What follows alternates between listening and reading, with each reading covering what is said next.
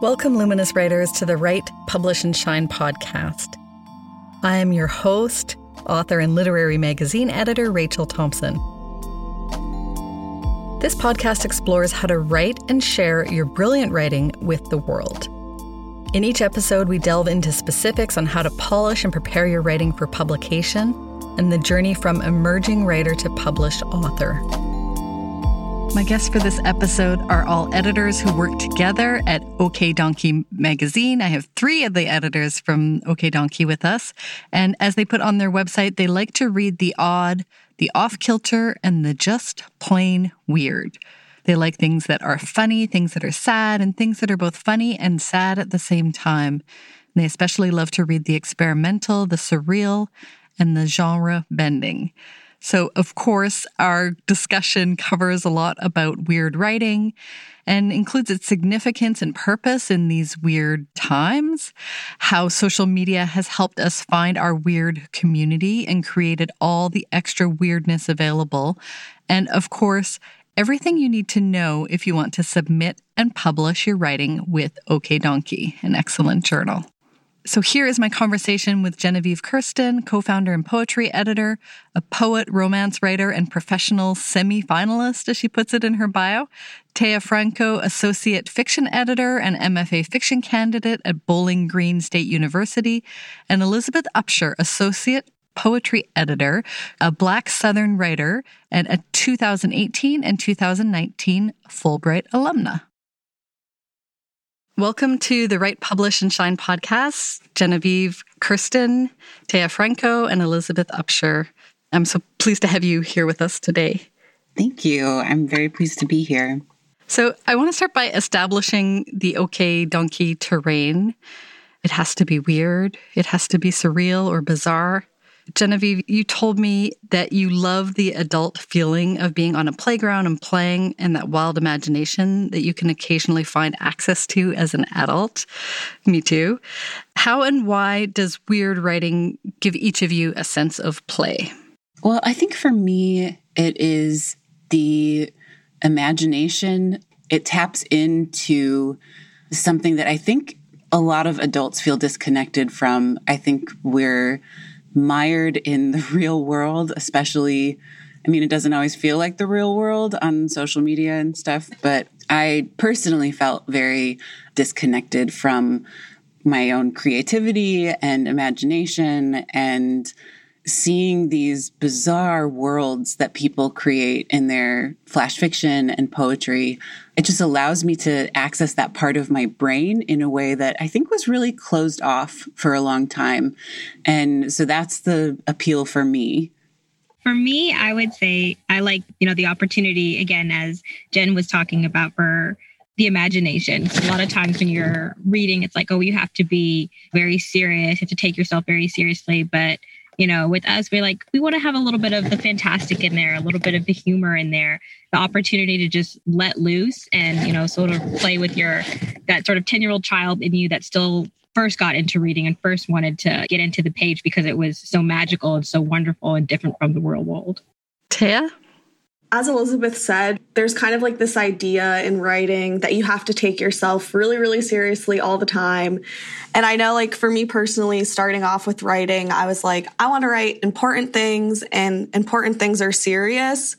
And I think one of the really, really interesting things that I see time and time again while reading through OK Donkey stories is that you can do the really important and really impactful and powerful work while also having fun and being able to explore these different worlds and these really weird characters. And so I think it provides a lot of opportunity for a really cool combination of imagination and also these serious and important themes that we see so often in our stories. As I understand it, OK Donkey, you accept writing that would be classified as literary and then writing that may not be classified as literary. Can you talk about the borders, I guess, of what's literary writing and weird writing? Maybe there's a Venn diagram, or do you think it's just sort of anything goes? I feel like it's anything goes.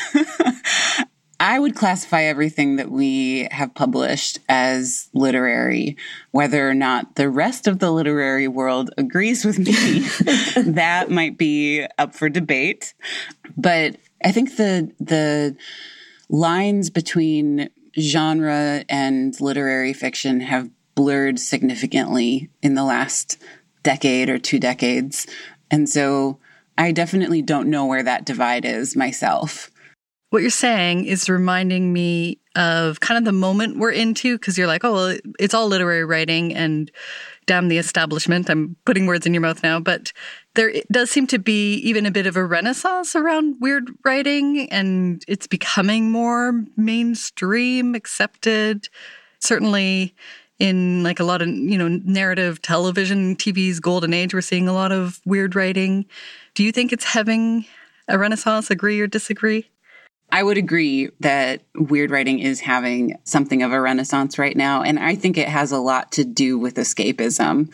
The political climate in the US and the world in general, I think, has driven a lot of people to need something that's not reality, but also a place to process what's happening around us and what feels like very strange times. But yeah, there's not a lot of room for the emotional and subconscious processing. And I think that's where a lot of this renewed interest in weird, surreal, fantastical stories and poetry, I think it's driven a fair amount by that. At least for me, that's very much the truth. Because I know, especially during the pandemic, getting me to read anything that would fall under the category of realism has been very challenging. So I got a couple of really fantastic collections of essays this year, like for my birthday and then Christmas. And I just stare at them like, I know you have beautiful words in you that will be good for my life and for my brain. And I cannot bring myself to open it. So that's my suspicion. But I'm curious as to what Taya and Elizabeth also think. I definitely agree with that. I think a lot of it is for sure escapism. I've been watching so many weird things and reading so many weird things since the pandemic started. And it's just so nice to pretend that the world doesn't exist for a while or exists in a different way. And then I would also maybe say that another part of it is sort of, we're all on social media now. And I think people have always liked weird things and appreciated weirdness, but everyone thought that nobody else did. And I think now that we all just have our unfiltered thoughts being posted constantly online, more people were able to realize that people were interested in their weird stories and interested in weirdness. And I think that's allowed people to feel more freedom in the way that they express themselves, which obviously social media has a lot of not great consequences, but I think that's a really great consequence of social media. We can let our weird flags fly now. Yeah, exactly. You mentioned it as escapism. I'm currently reading, really late to the party, but reading a lot of Octavia Butler and seeing how these weird stories are also projecting a possible future too. And I wonder if even that's part of it. It's like, we're not just going to escape reality, but how can we dream up these other ways of being? Not to put too much pressure on all weird stories and poems, but there is some of that possibility there. Or would you agree? Maybe Elizabeth for that one. That's a deep question. The first thing it makes me think of is how comedians help us see the political climate a little bit differently. So I definitely think there is space to imagine alternative futures, even if we don't then go out and actively make them into something. Just having that imaginative possibility, I think, helps take some of that pressure off of sort of the bleakness that is out in the landscape. So it's definitely a great way for escapism to work. It's a fine line between escapism and allegory, I would say. I definitely see the strange and bizarre things being written as oftentimes really being a reflection of the world around us. It makes it palatable in ways that I think it becomes really exhausting if you don't have a layer between it. But Octavia Butler is a really, really great example of somebody that writes these strange stories that are like kind of broad and sweeping. The first time I read The Parable of the Sower, I had recently moved to Los Angeles, and she was writing about things that I think it's about 30 years later, like are still so heavy. We were in the midst of years-long drought, and that book is like so focused on water and water scarcity, and the characters were traveling on foot on freeways that I drive on every day. And I was like constantly being barraged with information about the drought that we were in. And so reading that was this very surreal experience of imagining what this could look like where I was at that very moment in just a few more years if things didn't change. So I definitely see the importance of the way that we can relate to the world around us through these stories that feel so far away in some regards, but are also strangely close. I don't know. That's a very contradictory statement, but I totally know what you mean. Reading that book, it's set in 2024. Mm-hmm. And I was like, well, that's 3 years from now. But it's like, well, we could get really close to that complete breakdown of society pretty fast, actually. Current events feel like that's even closer than was even, a month ago. I want to maybe turn to what you would say to writers who want to dabble in the weird. Maybe they're writing more realistic stuff. They're just starting to write. How would they get there? And I guess maybe embedded in that too is like, what are you seeing from writers who are new to weirdness in writing? And is it easy for them to, go too far, or what kind of challenges would it be good for them to know about before starting out? I would say that if a writer is interested in writing weird things, the first thing that you have to do in order to write weird things, in my opinion at least, is to kind of just pretend that nobody's ever going to see it. I think that's a really big barrier, is this embarrassment or stigma that comes along with writing things that might not be traditionally accepted in literature. And you can get really caught up with, all the rules that you learn and all these expectations that you have on your own writing. So I think starting off just being like, this is a story that I'm writing for myself and nobody else has to ever see it. It gives you a lot of freedom to really go out of the box and write what you really are interested in. And I think writing weird stuff is so much fun and you can have so much fun with it, but it's only possible if you let yourself do it. And as far as like new writers who are writing weird things, I think it's definitely possible to go too far into the weirdness, but I think that's like what your drafts are for. So when you're drafting something, I wouldn't even think about the possibility of you going too far. Just keep writing and go as far as you want. And then having like a trusted friend look at your work and kind of help you whittle that weirdness down into something that is understandable to people that, aren't just you, is super helpful. So I think if you're trying to start writing weird, a big thing is to have other people like help you get yourself back on track when it's time for revising. I very much agree with what Taya is saying. One piece specifically is learning self-trust in your writing, and just like allowing yourself to be weird on the page. I think that's a barrier for a lot of writers, no matter where they are in their writing life and career. I mean, I think people that write more traditional pieces, when they start being interested in writing stranger things, I think it sometimes feels like, oh, I don't know if I can do this. Like, not like, I don't know if I'm capable, but like, I don't know if I'm allowed to do this. And really learning how to turn that voice off is a challenge and a skill and a muscle that you have to use and develop.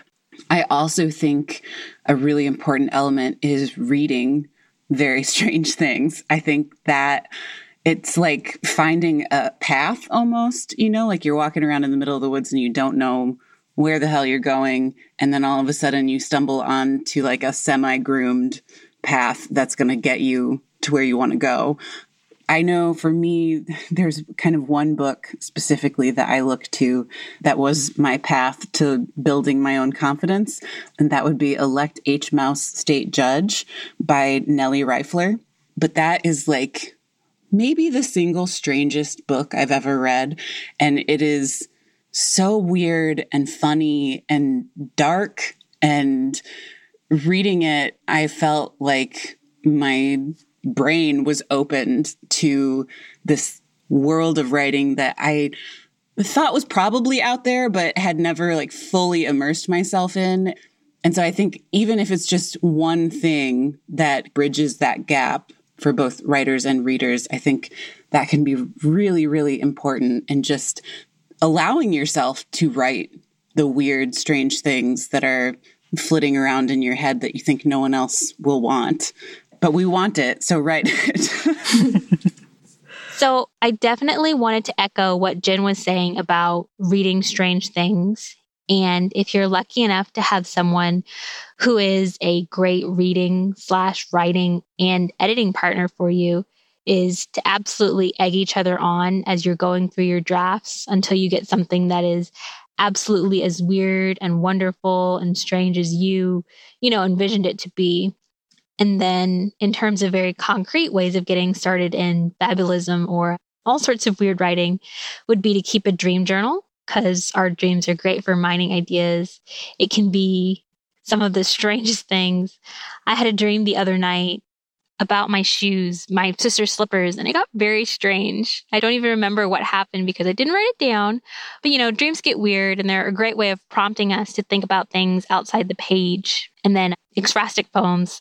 We did a poetry prompt in one of my classes where you look at a very strange painting and then you have to write a poem about it without knowing what that person wrote about. It gets introduced to the group, and everyone had these really great and interesting poems that came from that. So those would definitely be my tips for starting out with weird writing. I love that idea of starting with the dreams.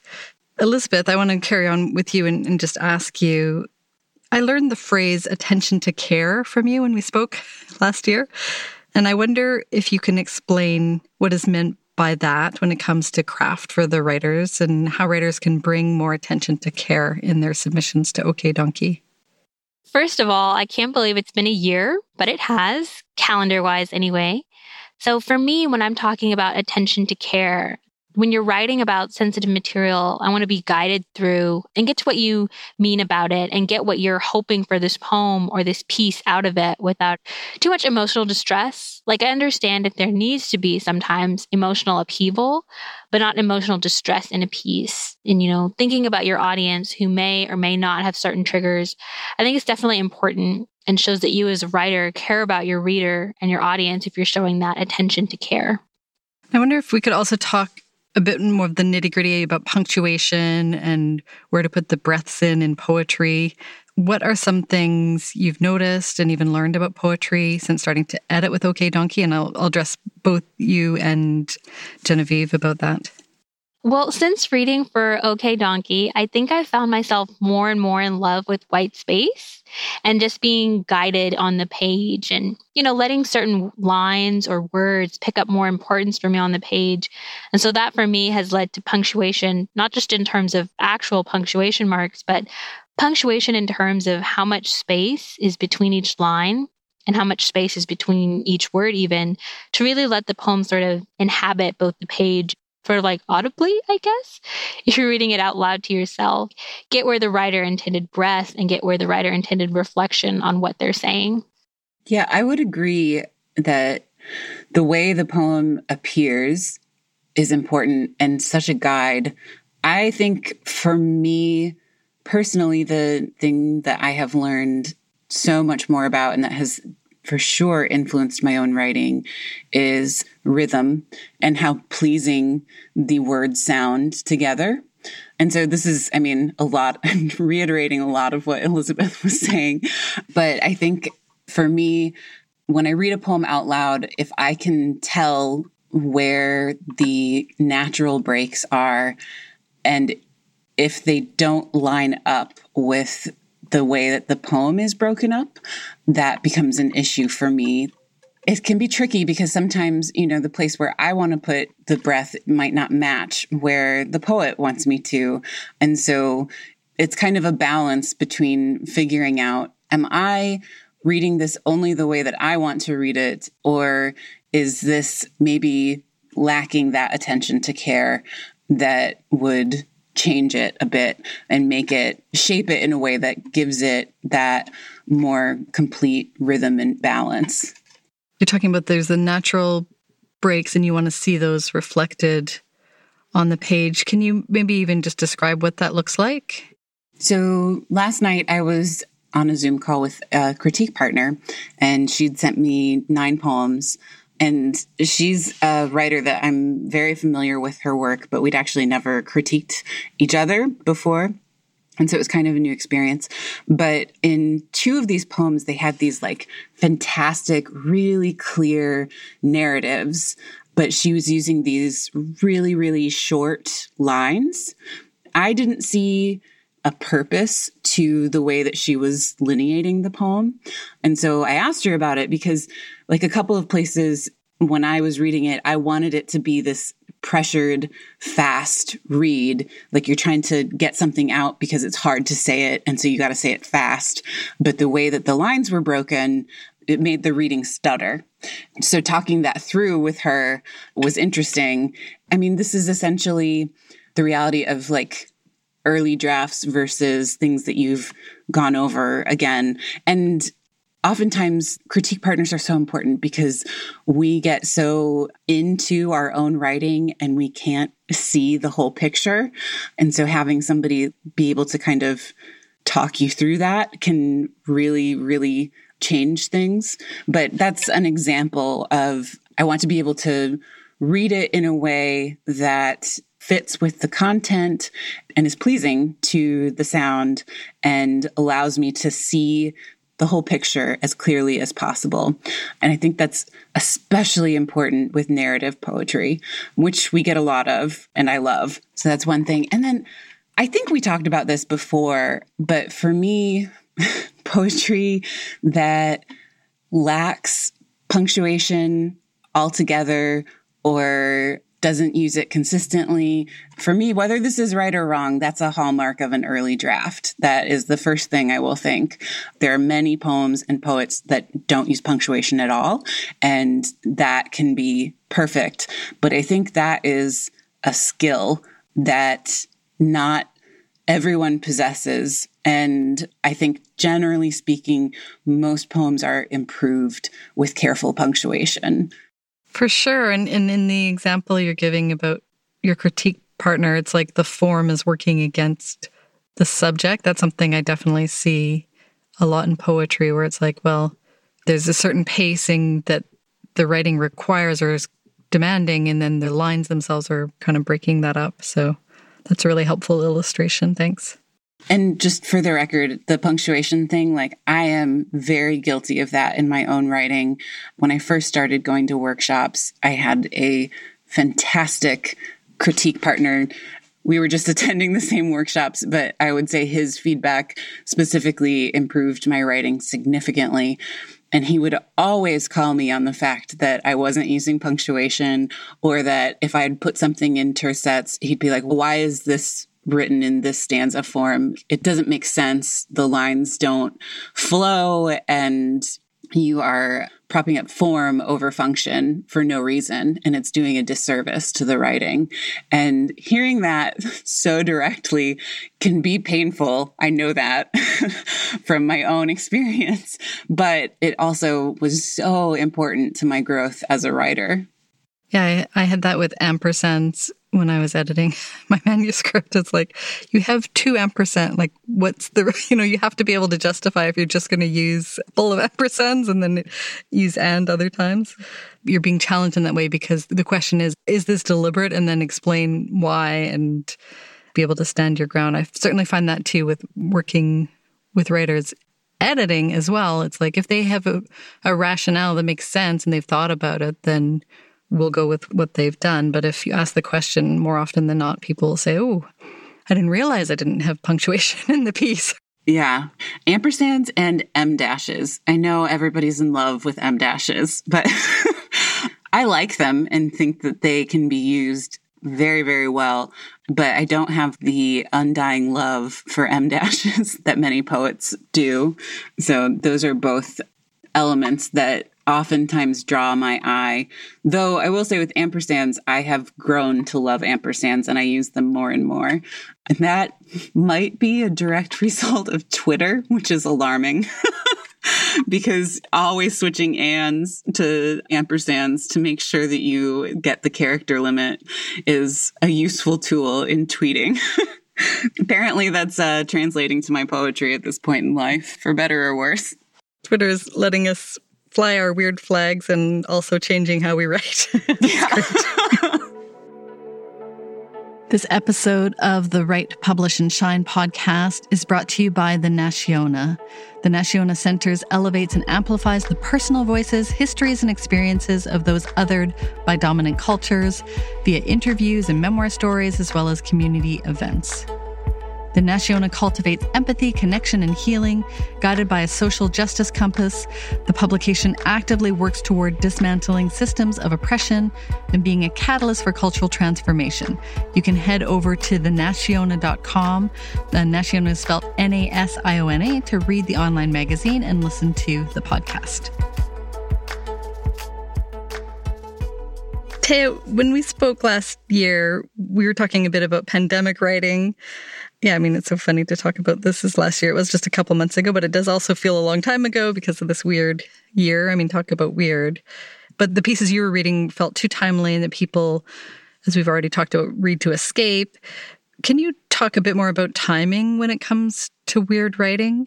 Is it similar to comedy? Tell me a little bit more about what your thoughts are on timing. Yeah, I mean, I definitely think that a big part of writing weird things, definitely like subject matter wise, you do have to think a lot about your timing because it does often come off as like more humorous. Like with the pandemic, for instance, you don't want to start writing these like humorous pieces about this thing that people are still having like a really hard time with. And I think it's very subjective when you can write something and like when enough time has passed. And when we talked last time, we talked a lot about how it less so has to do with the timing, I think, and more so the way that it's approached. And we talk about this a lot in like the fiction side of things, is kind of like a pandemic story versus like a story that's informed by the pandemic. So basically, if your whole premise of the story is that we're living in a pandemic, that's like definitely a little too timely. People, like we've said, want to escape. But then there's also been a lot of really great stories that have been more so informed by like the feelings of the pandemic and like the way that we see the world differently. And I think that translates to a lot of other things that people write about in terms of just finding like that right timing or that right balance between, I guess, trying not to have this like really heavy-handed theme. You're reminding me when we spoke before, it was like the pandemic, if it's incidental to the story versus, I mean, we all kind of lived it already last year where it's like, this is weird. This is so weird. It was like what I was saying every couple of weeks, you know, or every day for several months even. And so just that in and of itself isn't original. It's like, is that the background of the story or what else can you glean from the experience? Yeah, definitely.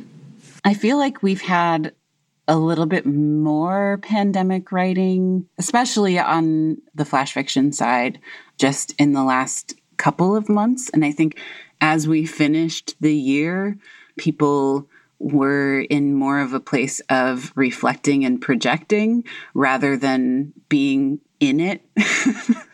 And I think that has shifted some of the writing, because I'm thinking like specifically about the first flash piece that we published in 2021, What is Possible in This, Our Year 2021 by Kendra Fortmeyer.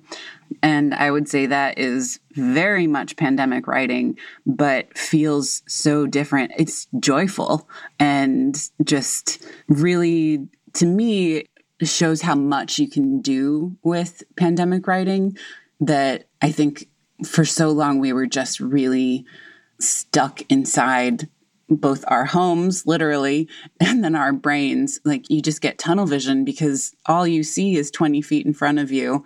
And it's like we stopped being able to imagine possibility.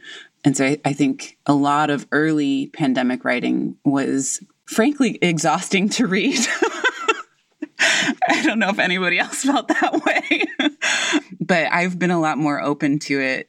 And we just had another flash fiction pandemic piece accepted. And I think that's like the closest we've ever had to specifically like influence themes running. Well, this new one won't run for a little while yet, but it's still close to when we published Kendra's. And this new one is just like bizarre and wonderful, and it could be plucked out of the pandemic and still be whole. And I think that that is important.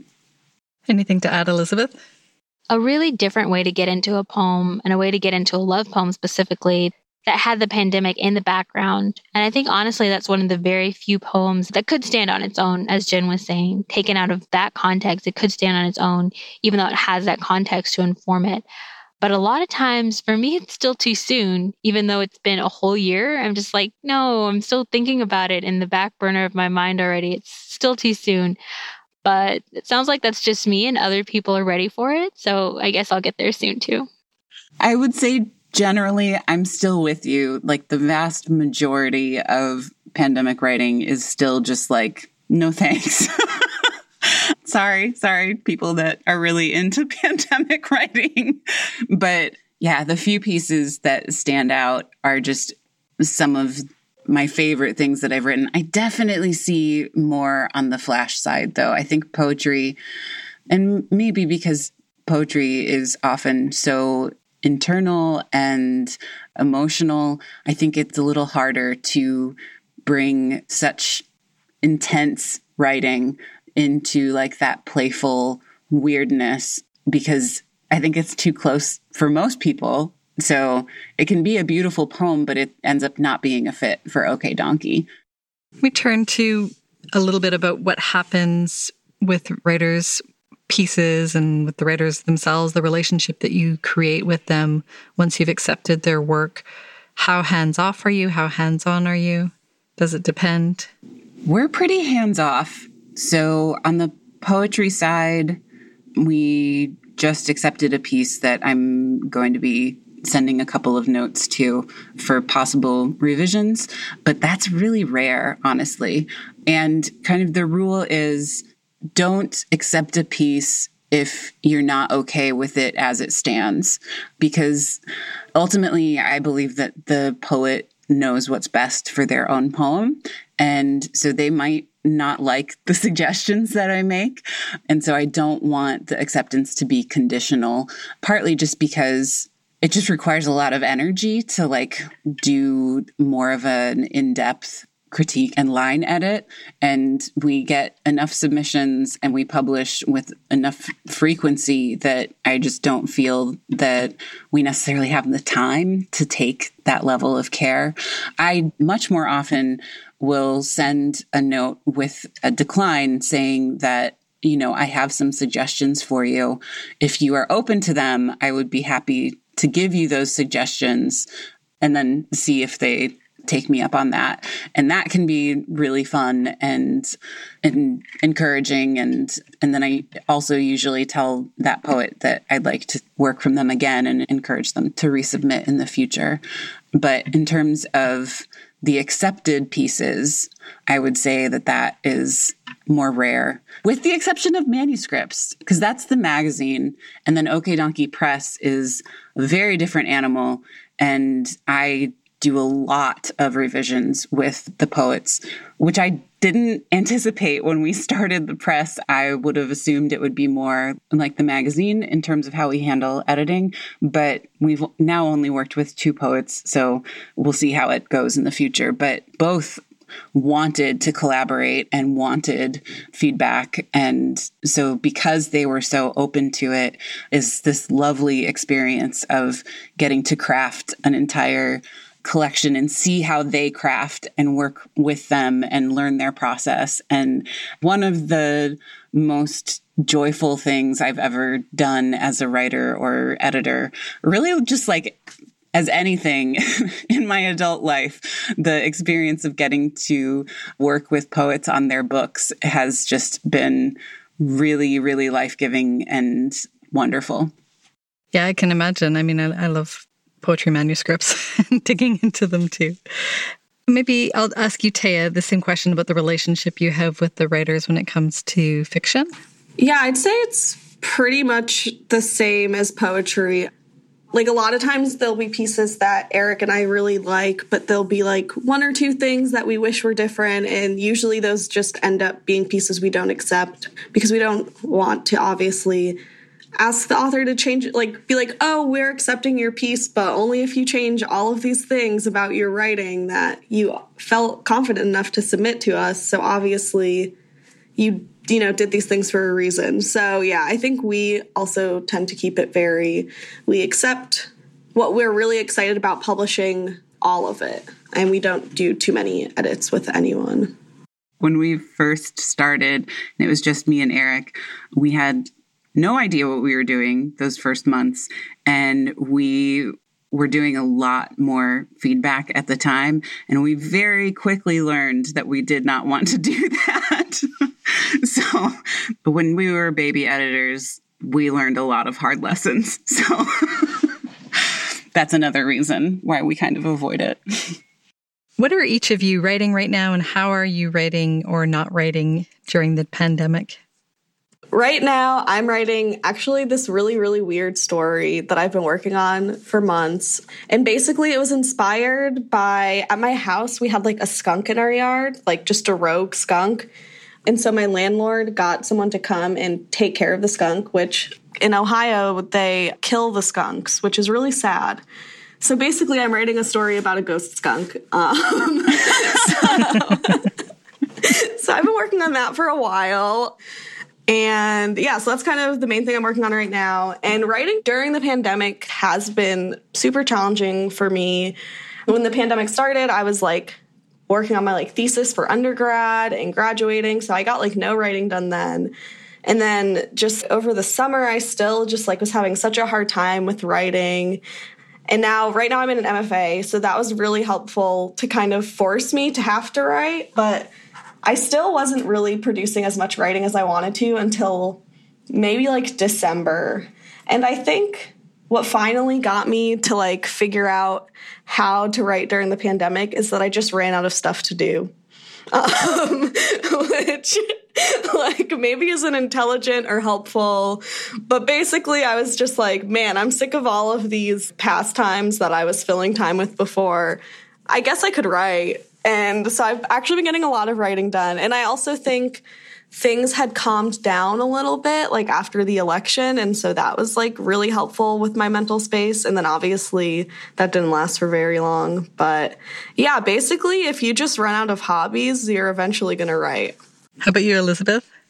I've gone back to writing on paper. That's been really helpful for me to just write a little poem on paper and then just turn the page and it's not even there. So I have good mental space from it if I decide to come back to it again in a few months. And then I'm supposed to start writing a book review. And I have been cheating on my creative nonfiction piece with a fiction piece. So that's where I'm at. I go through peaks and valleys with my writing. And last year, early in the pandemic, was a fairly prolific time for me. And then I had a pretty significant dry spell through the summer months. And it wasn't until about September that I started really returning to my writing in significant ways and producing a lot more. But I'm a very all or nothing person. So I think I have 5 projects right now that are extremely different. And I'm very worried about dropping one or all of them. So I write poetry and I also write romance novels, yet to be published romance novels. And I have a series that I'm working on. And the first one in the series, which is sort of my baby and closest to my heart, I think most people's first book oftentimes feels that way.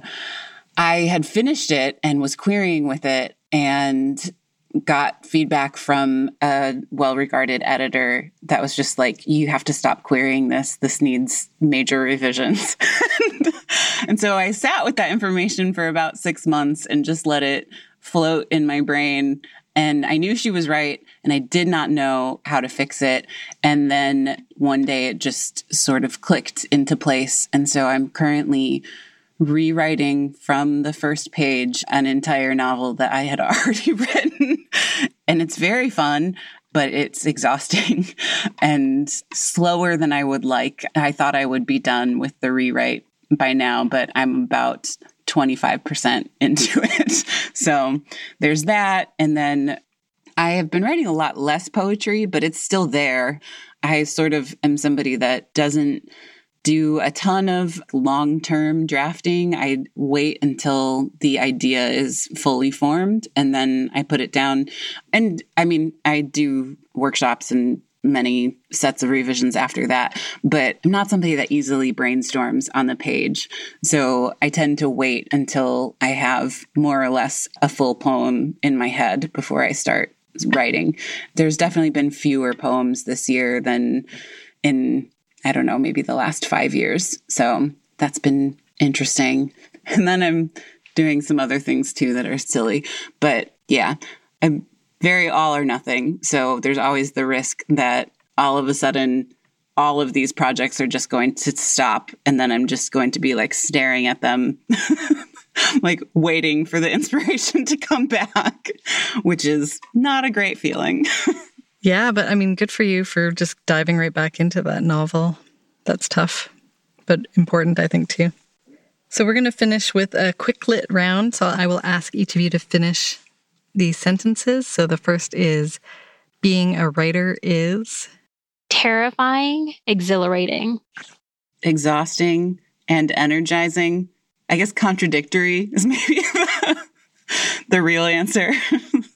Really silly sometimes and really empowering other times. Love that.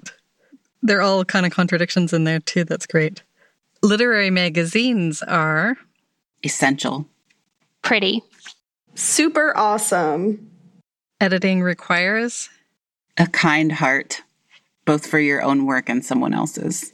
Time, an open mind and a lot of caffeine.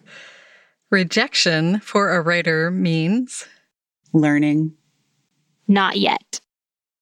Try again. I also think it means that you're part of the club. Because, like, you cannot be a writer if you don't experience rejection and have a high tolerance for it. That's a great point. Yeah, that leads me to my final quick lit question, which is, writing community is restorative. The most important part of writing. Oh man, mine is so cheesy, you guys. I immediately thought writing community is home.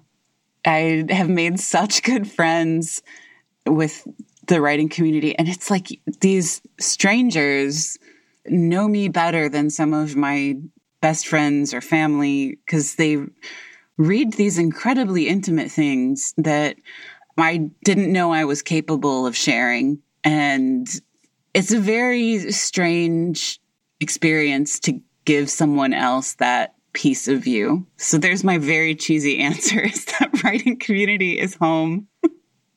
We're going to end on that cheesiness, which I definitely resonate with myself. So let's not call it cheesy. Let's call it true.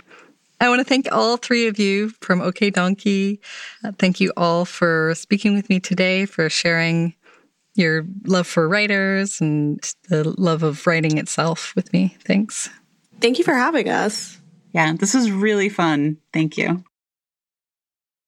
So that was my interview with my fellow weird aficionados at OK Donkey, Genevieve Kirsten, Taya Franco, and Elizabeth Upshur.